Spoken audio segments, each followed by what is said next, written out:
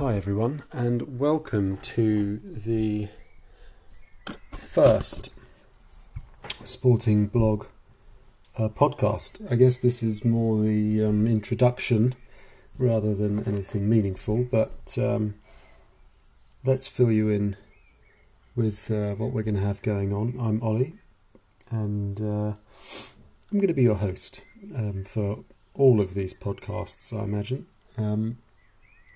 I'm hoping it won't always be me on my own, but I think for the first couple of episodes we'll keep it just between me and you guys, and we'll have a chat about what's going on in sport, and also cover some of the topics that I think we're going to have coming up in the future. So, just to outline what I think the plans are for this podcast, really I think it's going to mirror to some extent what we already put out on the blog, which is, what I hope is, anyway, varied content across all sports. Clearly we have a leaning to UK popular sports, football, cricket, tennis, racing, and so on.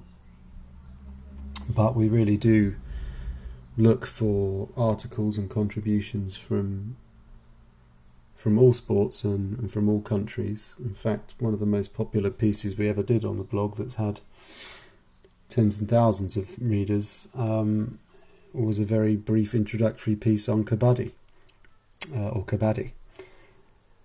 which some of you may remember from a long time ago when it was on Channel 4 here in the UK. But I will go into kabaddi another time. But that just highlights really what the blog is all about. It was never meant to be specialist. It happens that we do have stronger contacts in some areas than others, and there are a lot of people that want to write about football or soccer as it's known here. And there are a lot of people in the States that want to write about NFL, so we will be looking at that again once the season comes around, because there's some interesting talking points. But I think we'll try and do this as regularly as we can, and in a week or so we'll start our interviews, and I'll be sure to let everyone know, or anyone who's listening know, what we do have coming up. But really I want to try and provide you with a reasonably easy listen, some opinion from me, and just, generally bringing up some topical stuff, and hope to get people thinking and provide you with something to relax to, or drive along to, or whatever. So, I suppose if we're being topical, today is the 1st of June. It should be the very beginning of the British sporting calendar, with traditional events like Queen's, tennis coming up, Royal Ascot, followed by Wimbledon, and so on and so forth, and of course the football should all be done and dusted by now. There should be a Premiership champion, there should be a Champions League winner. Of course those things are on hold because of COVID, but today in the UK was the first day of sport resuming, with horse racing at Newcastle Racecourse behind closed doors. There were 10 races. I'll admit I have not looked at the card and the results yet. It's been a bit of a busy day, but I think those would have all been live on Sky Sports Racing, which is not available to everyone, but anyone who has Freeview or a Dish or Now TV, etc., can get Sky Sports Racing. It doesn't require a subscription, so I'm hoping that if anyone was looking to be entertained, if they were at home today, whether on furlough or isolating, or just not able to get out and about, and wanted something different from Netflix and so on, that they did tune into some 12 runner handicap racing, and if you like a bet, this would have been quite a fun day for you, because 10-12 runner handicaps are what it's all about. So I suppose it brings up the question of whether it was right to return just yet. Racing is able to do so, a bit better than most sports. There's still all sorts of questions about how close people do come in contact, but I think the truth is that once you've announced that 6 people can gather at a time, as long as they're 2 meters apart, I think you're basically opening the door for people to start getting back to normal. Apart from gathering en masse in pubs, although protests today have shown that it's very difficult to keep people apart when they want to do something badly enough. But you'd think that jockeys on horseback, they're fairly pressed fairly tightly together in the stalls, but by and large they can get dressed on their own. They can go into the weighing room one at a time. The stalls handlers may be a little bit harder because they're all touching the horse and touching the stalls, but I know that racing's worked really hard to make sure that everyone's properly briefed, prepared for what they have to do, and unlike team sports, the guys aren't going to be, and girls, sorry, aren't going to be coming into that close of contact with each other on a regular, over 90 minutes or 80 minutes or whatever it is. So you'd think that they would be best placed of all the sports to start and see how it goes. I think that only time will tell. Unfortunately, if there's a second pandemic, it may be reported differently. I don't think that that anyone's going to want to go back to a full lockdown, and if we have to go back to a full lockdown, it would have defeated the object of what we've been doing for the last 70, 80 days. And I think that other countries who have had signs of a second pandemic have managed to do localised lockdowns, and I think that in any normal society we should have the confidence to be able to do that now. Maybe not in central London, of course, maybe other big cities, but if there's an outbreak somewhere, I think if the trace system is all working correctly, they should be able to sort it out. Anyway, the point being that I think a lot of sports are going to have to just bide their time on the professional front. From a participation point of view, golf, tennis are back. Of course, no one's going to stop you kicking a football around between 6 of you, which will not stay 6 for very long.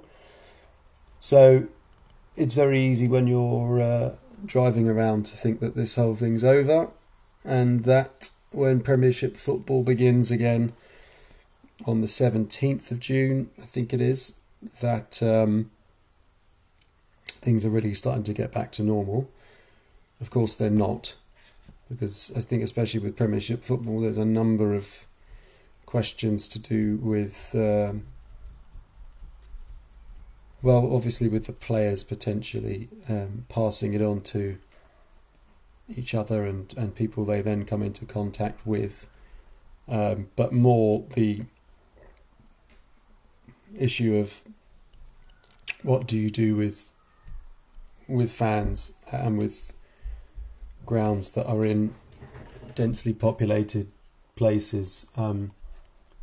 We know that big groups of fans, when the weather's warm and maybe have had 1 or 2 drinks, are not going to adhere to every social distancing rule, and I think that we have to stop being kind of overly liberal about that and just face the facts that it won't, it's unlikely to work, and to enforce it means lots of police, and then does that mean that people might start to take liberties a little bit? I mean, pubs won't be open, so that helps, but there's nothing to stop anyone going to an off-licence or supermarket and now gathering in groups of apparently 6, enjoying the weather. So, if your team's playing at home and you live around the corner or whatnot, the temptation, especially amongst a certain type of a fan, will be there, and that's just the way it is. So there's questions over that, I guess,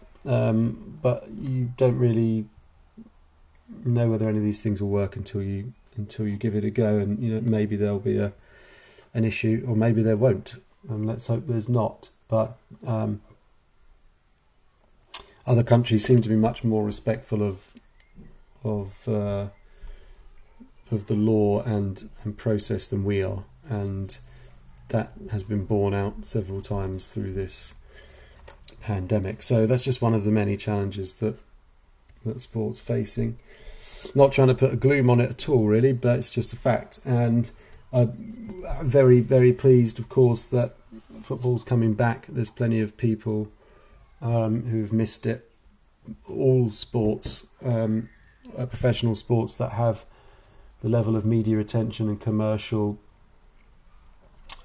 aspects that football, racing, cricket, golf, tennis, etc. do, naturally employ a lot of people, and there's a lot of offshoot industries, and it's more complicated than just saying, kicking a football doesn't matter at the moment when people are dying. And I'm not proposing that entertain people for mental health purposes is more or less important than anything else, but certainly these industries need some support, and we can't just turn them off forever and assume they'll ever look the same again.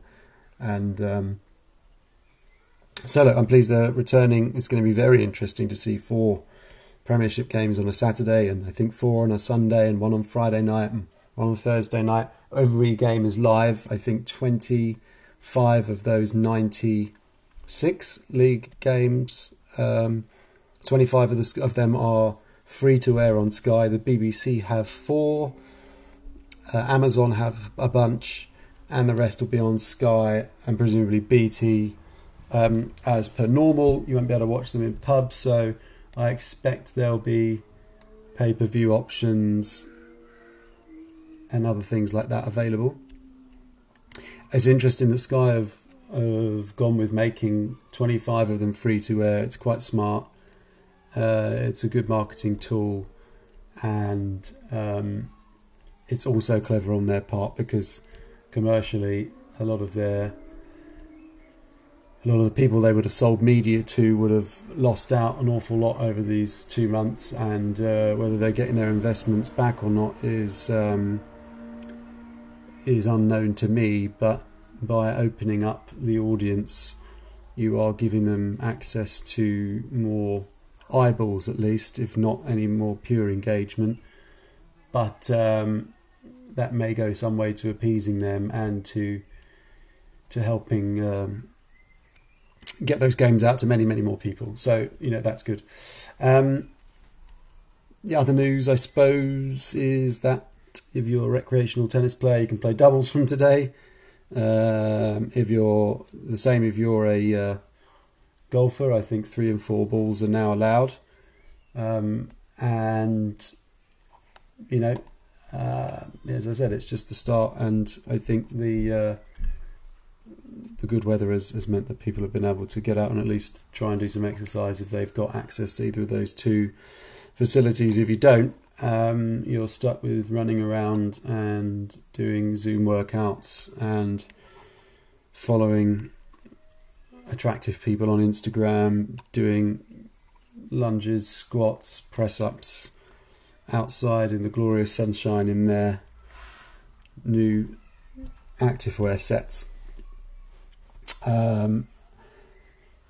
which has helped a lot of people. So, and we on the Sporting Blog have published a series of pieces about fitness motivation called I'll Start Tomorrow.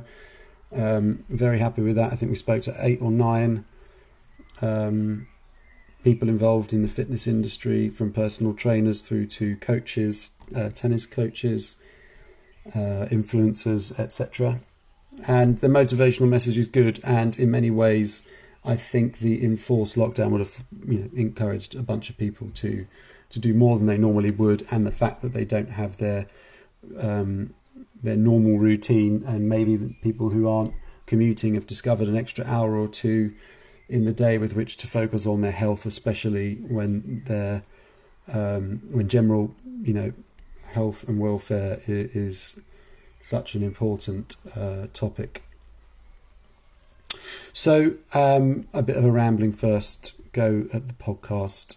It's a bit of a state of the union, but yeah, I'm looking forward to getting this going regularly. We are really about interviews and Q&As. I think that's the Sporting Blog's bread and butter and the things we like to do. We love investigative journalism, and I will talk to some of our writers and others about some interesting pieces we have coming up. The lockdown has allowed a lot more effort to go into the Sporting Blog, and I think that we'd like to take on some of these big boys in terms of quality of content and enthusiasm.